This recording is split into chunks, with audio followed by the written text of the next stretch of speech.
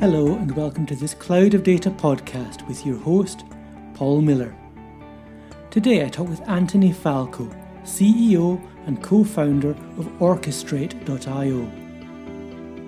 Previously, Antony was at Basho, the home of the React database. We discuss some of Antony's background and his perspectives on the database industry before looking at some of the ways in which his current company, Orchestrate, is trying to solve these problems and really address the challenges that developers and organizations face in managing data at scale, both in the data center and out on the cloud. I hope you enjoy our conversation and we'll come back for future conversations here at the Cloud of Data. Thank you. Antony, thank you very much for joining me for this podcast today. Before we get into some of the details around the announcements coming out of Orchestrate, can you tell listeners a bit about yourself and your background, please? Sure. Thank you, Paul. Thanks for having me, and welcome back to podcast. And I enjoyed last week's podcast quite nicely.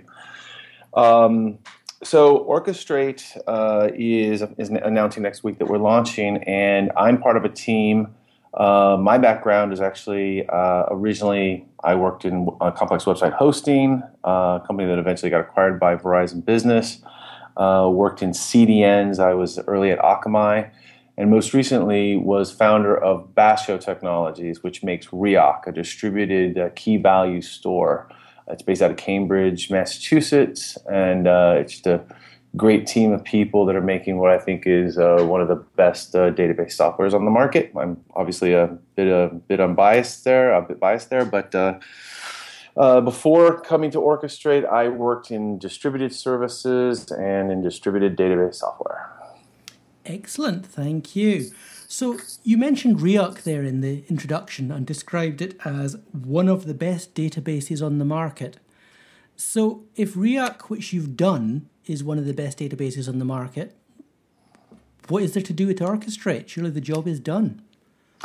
Good question. So, what we learned talking to customers, where Orchestrate sits is at the sort of the nexus of three different market forces that were quite different than the market that React addresses. React is a very durable, large-scale key value store, well suited for big mission-critical systems. But when we were out talking to customers about React, we noticed them deploying a lot of other databases beside. In 2000, you really had any choice you wanted in database as long as it was relational. There were some object databases and there was some XML databases and things, but really, at the end of the day, relational ruled the roost. Now, there are 30 databases in production that didn't even exist back in 2005. And so what you've seen is this explosion in choice, different databases optimized for different types of workloads. And so to build a responsive, write-intensive application, people are using multiple databases in production. It's not uncommon to see somebody running React and Redis, MySQL, possibly Elasticsearch. So people are given the right tool for the right job, but that's creating a lot of complexity. React is optimized for specific workloads around things like storing shopping carts and user profiles, game information. Rovio uses them to good effect for many things on the Rovio platform. Rovio, the makers of Angry Birds. But the fact is that all of these databases are specialized and optimized, and you need multiple databases to meet the needs of common interactive applications. At the same time, React is an enterprise licensed licensed by the nodes. It's open source and enterprise license, and you consume it by the node, and you get subscriptions to the enterprise licenses. You install them and manage them yourselves. I had a number of more and more customers were saying, "Love the software, but we just want to go someplace and use 1,000 operations per second of key value when we need it, and burst up to 10,000 when we need it, and go back down to 500 when we need it."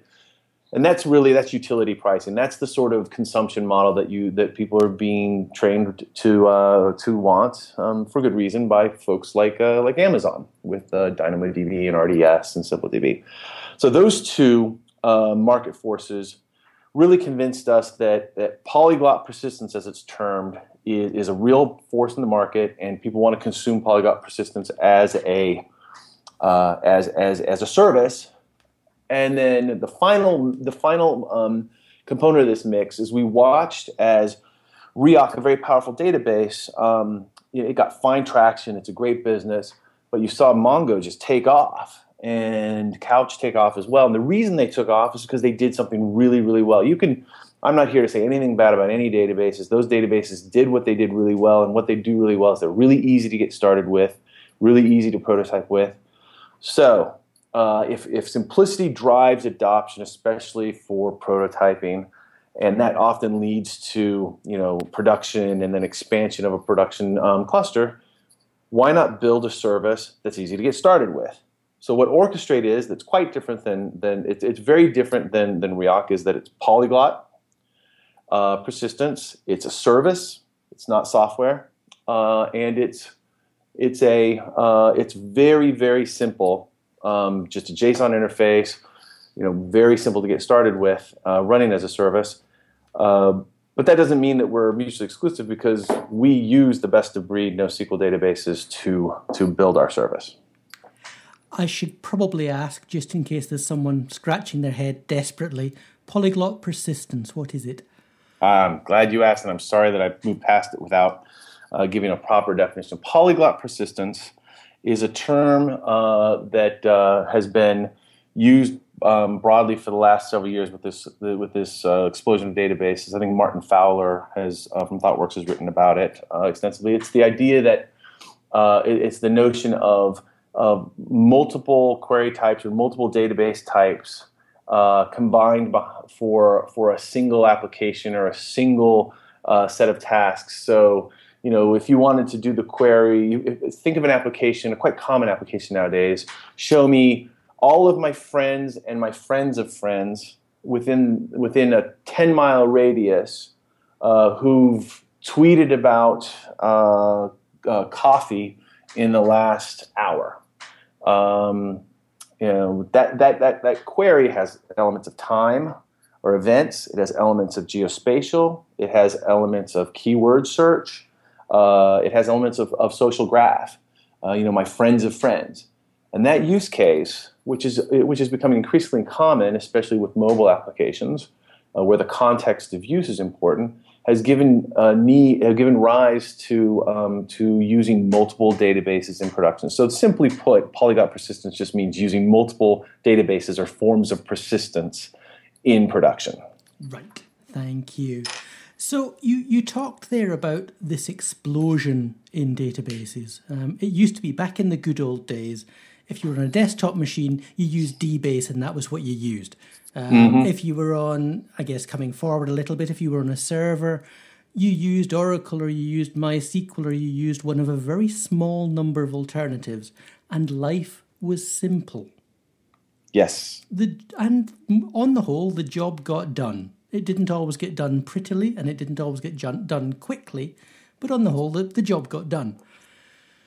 Now we've got this explosion of all these different databases and types of database, and for an individual developer, they probably are able to go out and find the database that does exactly what they need for their particular workflow today, and that's a good thing.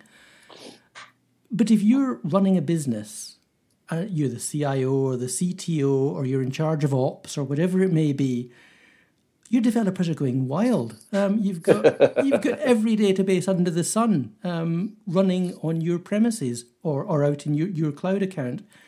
This can't continue, can it? Well, that's really the point. I think you have several issues. Let's just start at the CIO level with the idea of governance. And this is not something that is exclusive to databases.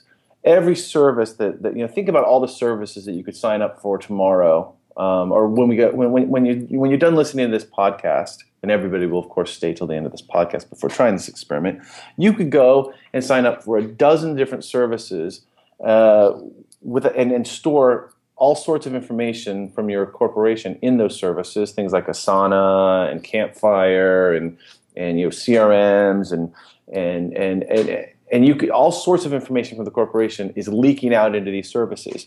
And databases are no different. If I want to go and spin up RDS, Amazon's RDS, and start using it for some workload, and then go to Joint and use Manta for another workload, all of a sudden you've got data, corporate data, leaking out of your corporation in all sorts of different directions. And that tends to be a problem. Where is we have all these different SLAs, we have all these different privacy guarantees, we have all these different vendors relationships to manage as it becomes more complex. And different versions of the data as well. Exactly, different versions of the data, and data becomes siloed. So the data that you've developed about your users in service A, which might conform to a key value or a column table model, you can't really get any, without a lot of work, you can't actually do things like find social graph relationships between entities, build the graph relationships between entities in that in that data. So you have silos sitting across disparate providers, and so consolidation is going to happen, whether it's at the sort of the consumer level for some data types, or if it's at the database level. 30 different databases, and it's funny. I used to talk about the 25 databases, but 30 different databases. A few more came out in the interim. So I think the CIO faces a daunting problem. The DBA. The database administrator, I think, far from becoming obsolete, will become more important as they take on a role more of sort of the data administration across different cloud providers. And so, just what we were really trying to tackle was developer simplicity, speed, enabling new features. One of the things that we found as we began to work with enterprise customers is they began to somewhat unexpectedly emerge as users is the prospect of having a single policy, a single place to control things like where the data is replicated to, to be able to handle, to be able to see who's consuming the data. There's a utility to that, to make sure that all the data has the same sort of backup regime. These are challenges, and I wish I could say that we sat down to solve that problem out front.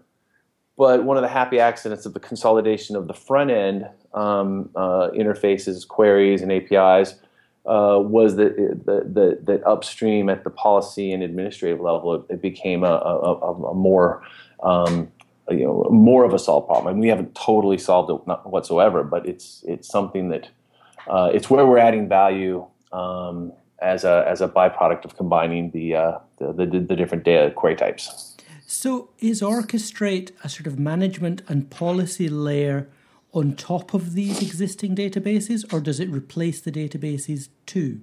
Orchestrate is an API layer on top of databases that we run for the customer. Not unlike DynamoDB, you put your data in our service. We store it for you. We manage it. We do backups. We monitor it. We provide you usage reporting, and we ultimately serve the data through the API. So it's not. We don't run a layer on top of your legacy databases. So again, it's like DynamoDB. Now, to start with. Our focus right now is on on a managed service for storing and retrieving data that allows you to offload the complex tasks of administering and maintaining many databases. As I don't think on-premises data storage is going to go away anytime soon, and I think that we're quite prepared for hybrid solutions in the future, where we run alongside of and perhaps on top of existing databases. We're actually preparing for that as part of our roadmap. Although that's sufficiently far away that it's probably not as interesting as the things that we're doing right now. So we talked a moment ago about the value and the power of all these multitude of different alternative database types. If you're subsuming a lot of that capability into Orchestrate, how can you match the strengths of a Riak or a Cassandra or a Mongo or a whatever it may be, all in a single solution? Surely people have to give something up to gain the value of your management and your simplicity and your one view. So there are certainly peculiarities or specialties of if you took all of the key value or document oriented databases and put them together, you would find that one has a strength that it's really fast to get started with. Another one has the strength that it doesn't lose data. What we've tried to do is pick and choose the most prominent features that matter most to users. And one of the keys to our approach is that we're not using a single database as on the back end. So, if you look at other providers of database as a service, they tend to pick a database, create a multi-tenant version of it for you to try, and then you graduate to clusters that they run of that database, whatever that database happens to be. We're going to be, from whether you're using one operation per second or you're using 10,000 operations per second, we're just like DynamoDB. We're going to be a multi-tenant solution. And behind the API that you write to, you're going to we might be running Riak, HBase, Elasticsearch, whatever the best databases out there are at the moment to support those workloads. There's every possibility that when we publish our SQL API mount point sometime later in the year, that you're writing to Postgres or you're writing to MySQL. If customers say, I really want something specifically, if we have overwhelming desire from our customers to provide a specific database specific piece of functionality, and that's what the market wants, then you'll know that we're running Postgres on the back end. Otherwise, it's going to just look like a more generic version of that query. What you give up, I think, is of dubious value in some cases. The control that you give up.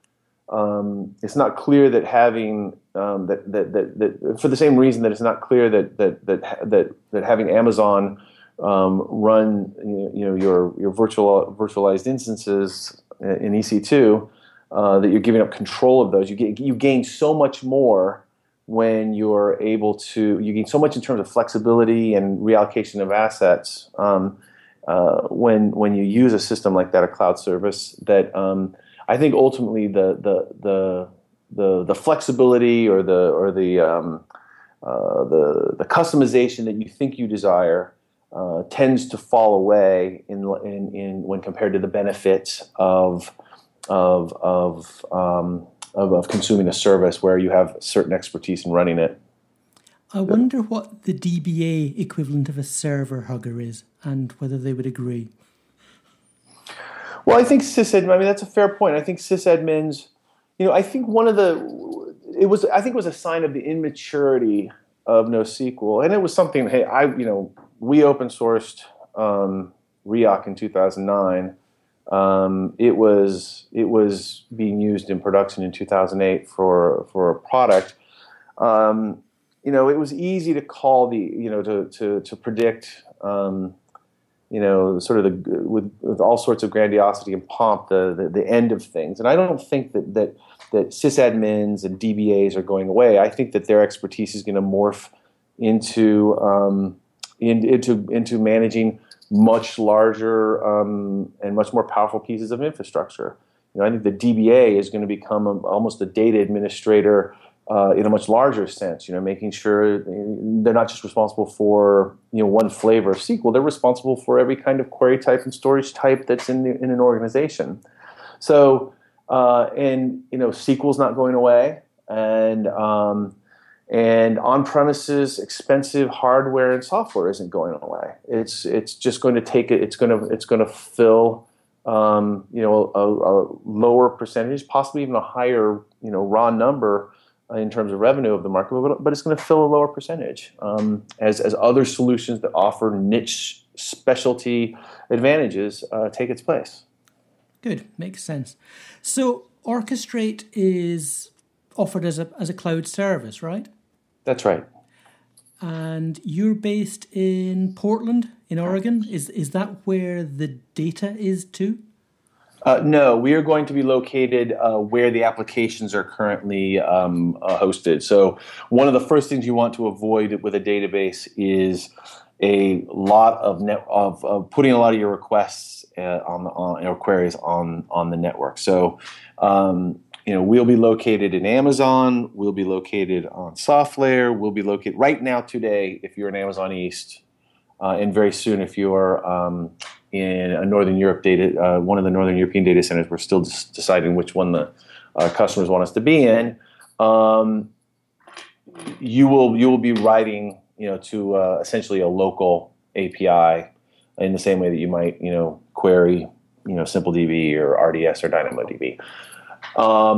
In the future, we will be on as many networks as there is demand, and that includes on premises.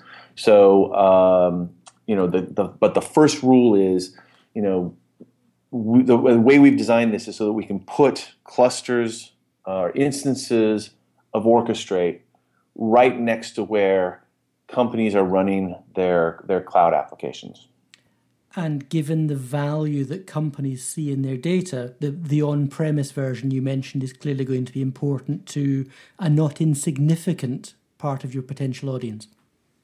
I think so. I think that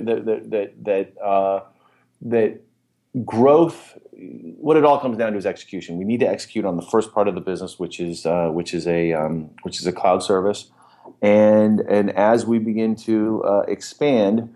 There are lots of smart people that I listen to that have conflicting views on whether on premises is going to shrink away or on premises is going to continue to grow, and that the cloud is a fad.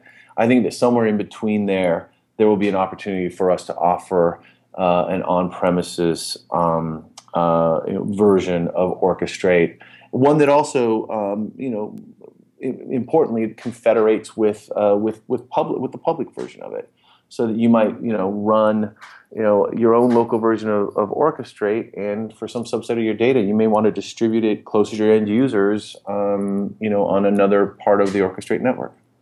Yes, indeed.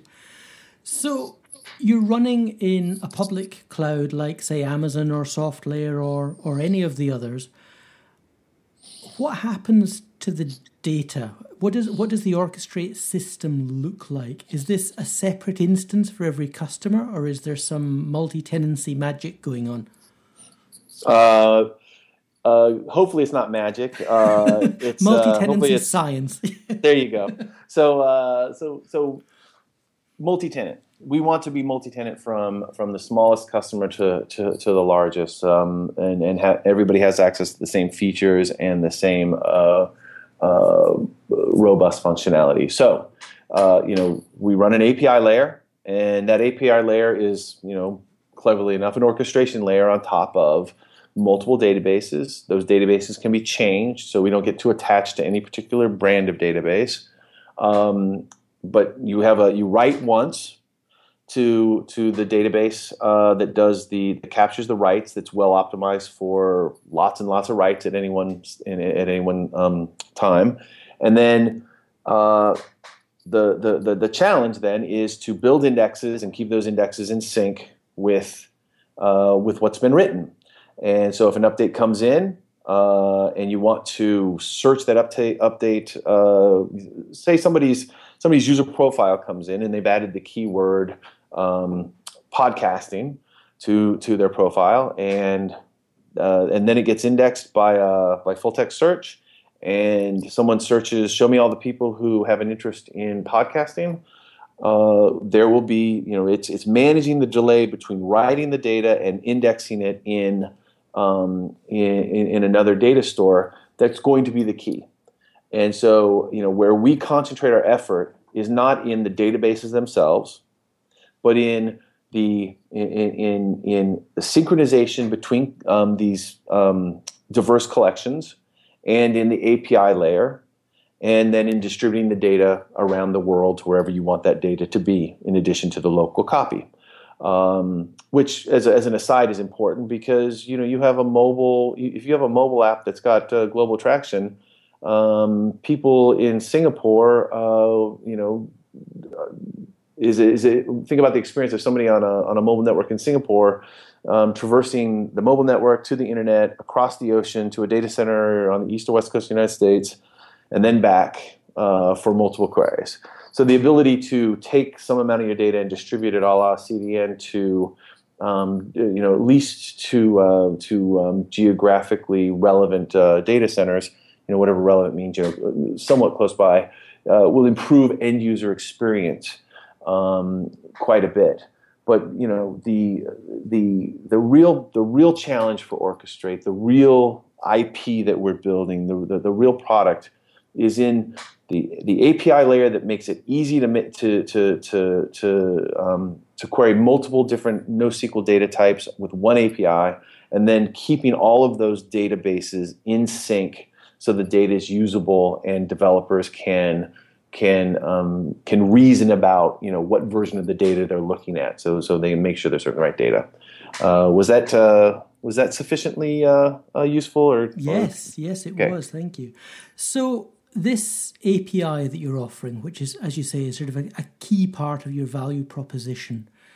If you're a developer who has an existing application, which, as we said right back at the beginning, might be calling half a dozen different databases today, what does the process look like of translating that into something that uses Orchestrate?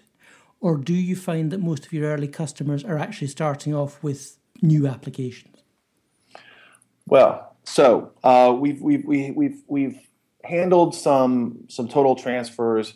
When you have multiple databases, what you need to settle on is what the collections. So if you have multiple databases, then that means you have multiple tables or multiple collections or multiple groupings of data in each of those data stores. Then really it's a matter of making sure that the structure that you have in your existing data store is replicated in Orchestrate, and then you just build a collection for each of those databases, and instead of it living in 5 different places, it lives in 5 collections in the same application on Orchestrate. So bringing the diverse data collections together is no more complex than any data migration between 2 data stores. What we tend to see, though, and what I find is sort of interesting, is not that somebody makes a wholesale change. What we've seen is people say, I'm going to pick this feature, whether it's new or it's something they've had trouble with before, and I'm going to use Orchestrate for just this feature, which means I'm going to take a subset of my data, and let's just say friends of friends. Let's just say referrals.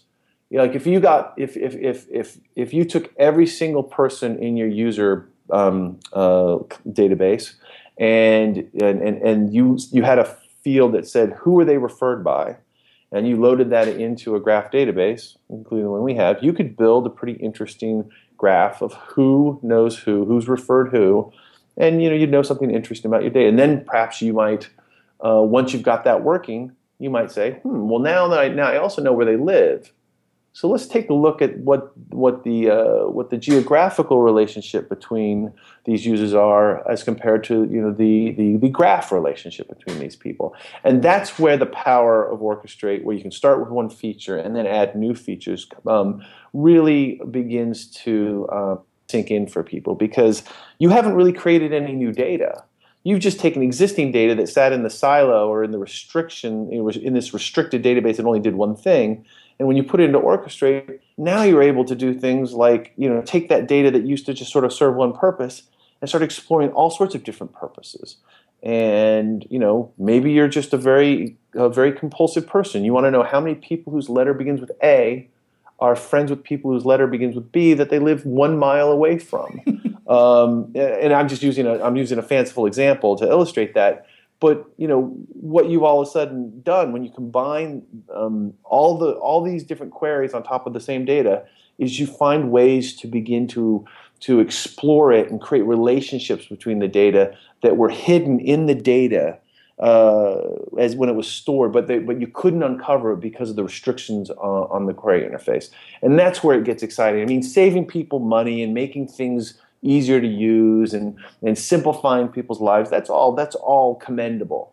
But it isn't. But when it gets exciting is when you start unlocking new kinds of functionality. And at least personally, we don't say much about it. We haven't really talked about that much in terms of we haven't really done any marketing. But one of the things that's like really the most exciting about doing this is we feel like this is going to unlock creativity that developers tend to have a lot of sort of rote tasks, and DevOps people have a lot of rote tasks they need to do just to stand up an application. But once you sort of relieve them of some of these rote tasks, we liken, think about it. Every time you want to build an application, you have to stand up a new database. That's like every time you want to get a new piece of clothing, you have to go buy and assemble a sewing machine and then go get some clothes and sew it. There's a sort of a bespoke nature to the way people build applications. And I'll go further. Look at your iPhone or look at your mobile phone. How many of the apps on that phone that you use, the apps that you love, do you look at and say, man, they really run MySQL well? You don't, because nobody really cares about the databases behind the scenes. They care about the features and the experience. Now imagine if you didn't have to mess with this bespoke data infrastructure you have to build anytime, and instead you're putting more energy and creativity into the experience of the user. And so people say, databases, they're kind of boring. Maybe, but what they can do for people is really exciting. And it's that combination of features and it's that unlocking of what's in the data that really gets us motivated.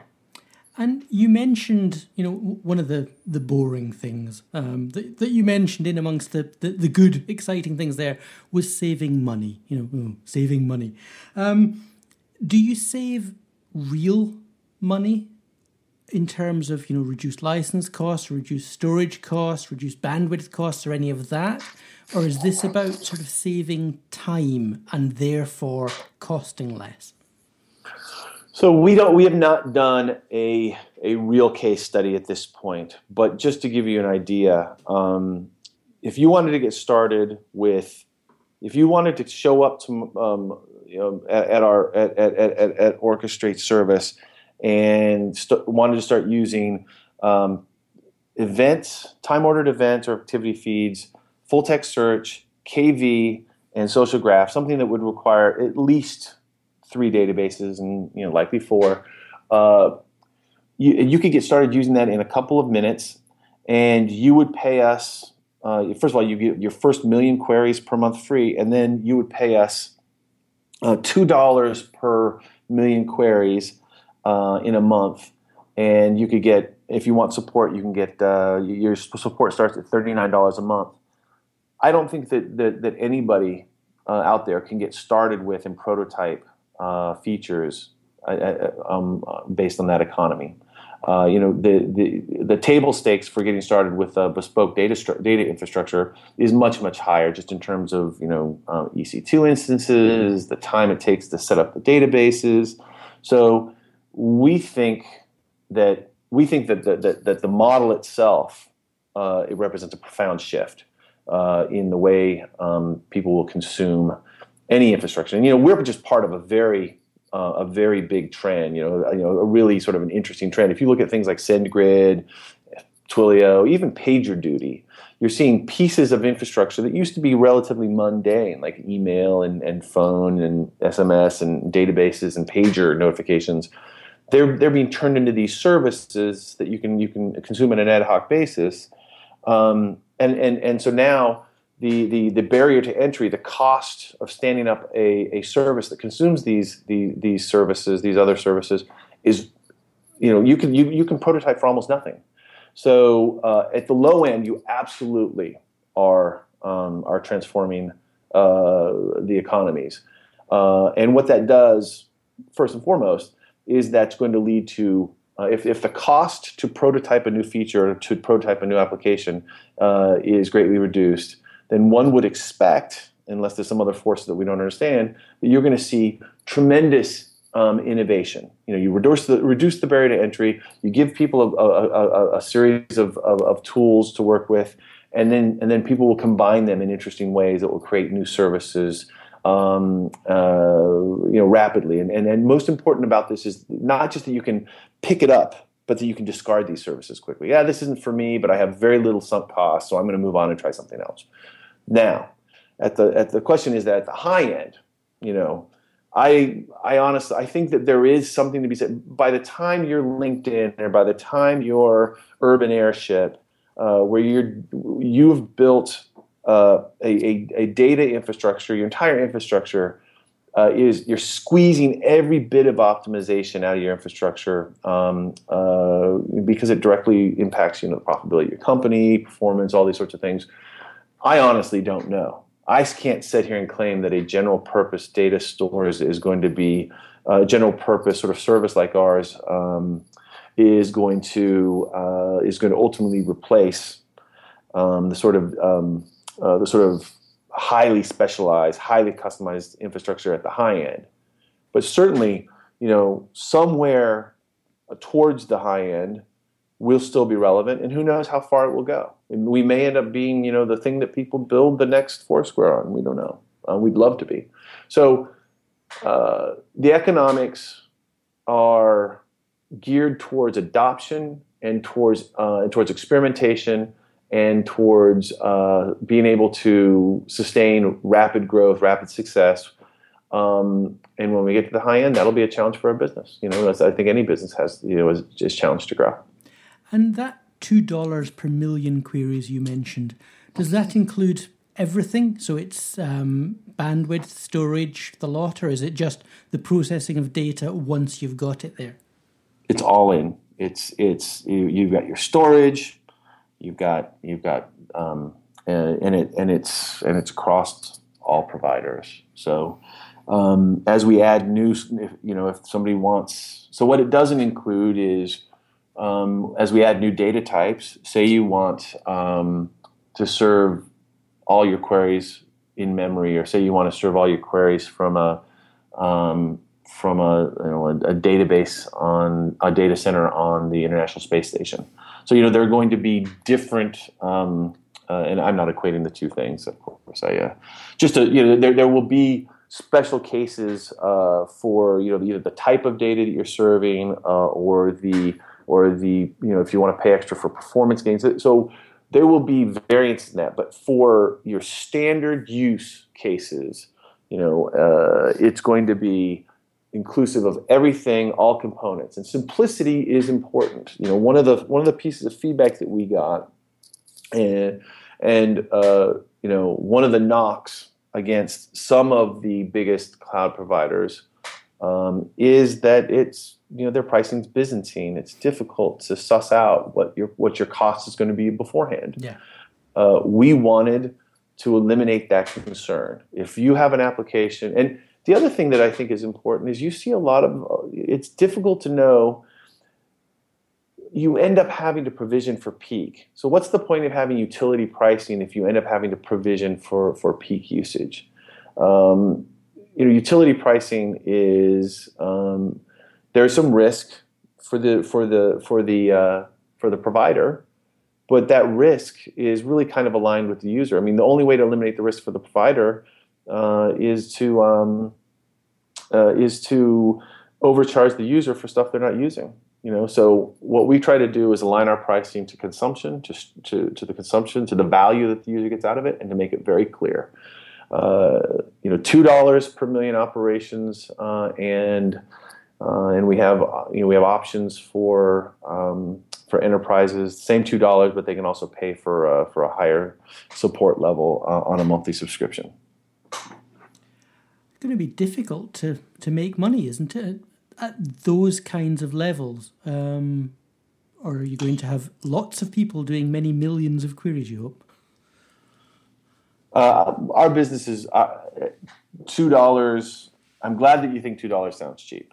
because $2 is a good value for our users, and it will allow us to build a strong long-term business. Okay, good. So talking about those users then, those customers, it's clearly early days, but what do they look like and what kinds of things are they typically trying to do? So you can break our users into three classes. There are people with production applications who want to simplify, and about 20% of the folks that have come along and signed up are talking about applications that are consuming more than 1,000 operations per second in production. So we're talking about really active applications, e-commerce applications, that sort of thing. Another large percentage, about 40%, are doing anywhere from 0 to 1,000 operations per second. It's sort of a standard sine wave distribution, or actually it's more like a slope distribution down, from the low end at 10 down to a few people doing 999, and then you have about 40% of the people who come to us are trying it out, have their blog, they want to work with it, they're interested, and they're not going to be customers. And that number is going to rise, I think, over time. I think we'll see a lot of people sort of experimenting with it. The use cases we haven't seen a cluster yet. So this is something that we saw in NoSQL, which is what unified people was not necessarily the use cases, but the problems that they were seeing that they needed to solve, which tend to be around things like that are very write-intensive applications, like gaming, e-commerce, social networking, information processing, like insurance agencies that have e-document services. The common thread through all of this is more the operational problems they're trying to solve. When we were doing research for the company, when we were beginning around this time, a little bit later last year, one of the things that I found quite interesting, if you look at all of the major, people want to verticalize, and the problem with verticalizing is that within a vertical, people, if you really could verticalize, then you could go to, say, the travel site. All the companies that have travel sites like Expedia and Hotwire and all that, and they would all be using exactly the same hardware and software because they're in the same vertical. And if you look, they're using vastly different pieces of infrastructure. Someone might have Oracle and Couchbase, and somebody might be using Mongo and Redis, and somebody else might be using Postgres and Postgres only. So, and these are all companies that are doing this, essentially, show me, I'm a user, I want to travel on these dates, I want to go between these 2 points in time, and I also want to rent a car. The queries that you do on Expedia are not vastly different than the queries that you do on Kayak, and yet their infrastructure is all over the map. No two companies are using the same combination of databases. So I think verticals are misleading. I think what you end up finding, especially with all the choice in the market, is that developers and sysadmins make decisions based on a set of values that they bring, whether they're like speed versus reliability, or they don't like Java, or they don't like Erlang. There are all of these factors, and familiarity counts as well. I used Mongo last time, so I'm going to use it again. Now, actually, that's a great point, because that's actually probably the most important. I had success before using this, so why wouldn't I continue to use it? And that is not complacency, and that's not incuriosity. That's the sort of conservatism that you would expect from somebody who is building a business. So I think that verticals are less and less what's shaping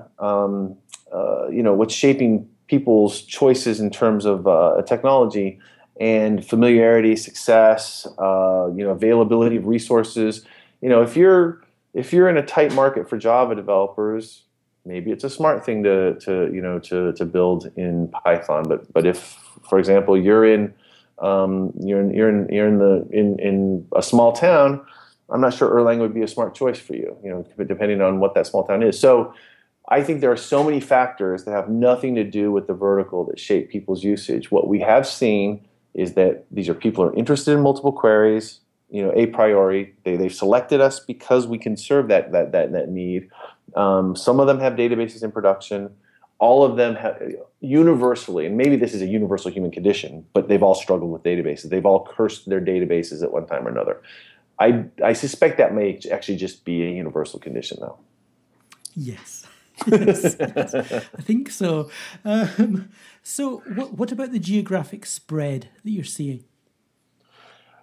Yeah, so the days of sort of a U.S.-centric launch and then 2 years later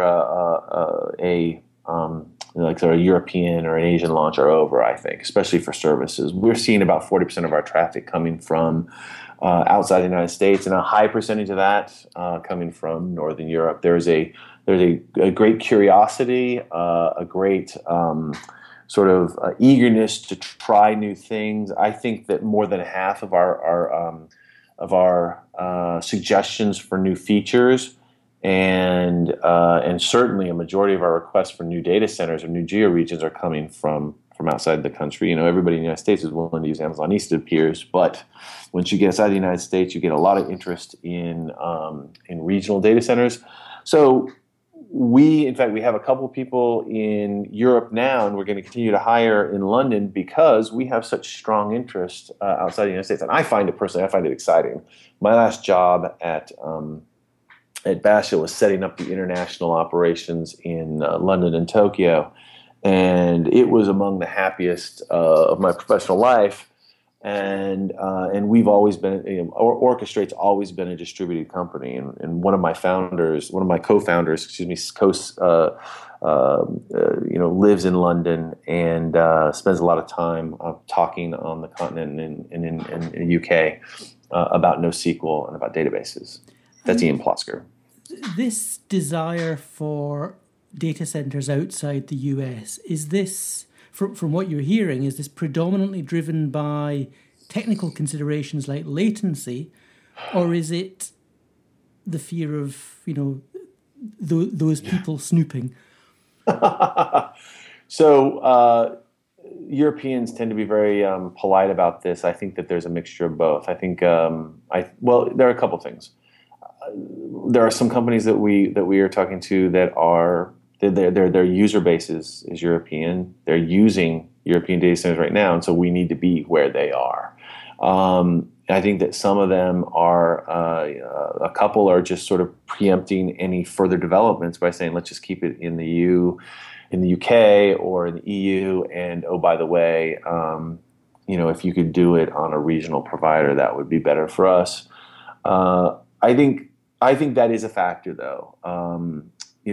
We founded the company a couple of months before, some of the revelations that really sort of changed everybody's thinking on the topic came out, and we've watched.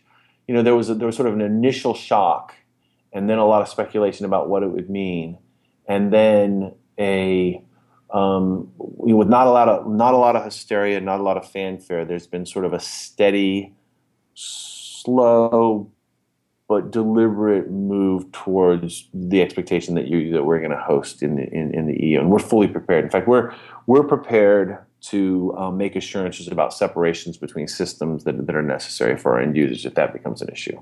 And do you think that's a preference for EU hosting, or is it a deal breaker if you don't? Well, I know for a fact a couple of people that it's less important for us because right now I think there's a little bit of selection bias. Until we offer something, we're not going to know how many people just chose not to sign up because we didn't have it. But what I think is because some people sign up and they say, "Hey, this is great. Can you do this?" But we don't know what people took a look, and we don't know where everybody's from, and they sign up with their Gmail address. So ask the NSA. Oh man, they could settle a lot of arguments and answer a lot of questions. I guess it's sort of like when you die and go to heaven, you get all the answers you want. If we could just one of the first questions I would ask is did that venture capitalist, did my email really get stuck in their spam folder? All right, so all jokes aside, we think that, Paul, I think this is going to be a significant business consideration until something changes on the political level. And I think that the revelations that have accelerated or have caused this to stay in the news and become a more important matter, even if a little slowly, have been that the surveillance reached into commercial concerns and outside the concerns of national security. So, as a data provider that wants to service a global market, and as a person who has viewpoint about liberty and freedom, we three founders are committed to providing our end users with and the corporations with the sort of those are the best service that we can. I don't know what it means. I mean, it's going to be interesting. Honestly, I don't know what it's going to be like. We have a couple of people that have worked at large providers, and they've told us, in general, what it's like to get subpoenas and things like that. It will be a dimension of our business. I think the best thing that we can do is be as transparent. I mean, transparency, everybody talks about transparency. What we need to do is within the limits of the law and in a way that doesn't betray the confidences of our users, we are going to explain to them what we can do, what we will do, and what has happened. But I have great faith that sunshine is a great sanitizer, and hopefully that won't be an issue, soon enough. Sounds good. So, for people who are listening, available in the US now, coming to other territories very soon. Watch this space. Antony, that's been great. Thank you. It's going to be very interesting to watch how Orchestrate grows and to see how customers around the world put it to work. So thank you very much for your time and good luck moving forward from here. Paul, thank you very much, and I'm very glad to have been a part of your return to the airwaves. Best of luck in the future. Thank you. Goodbye.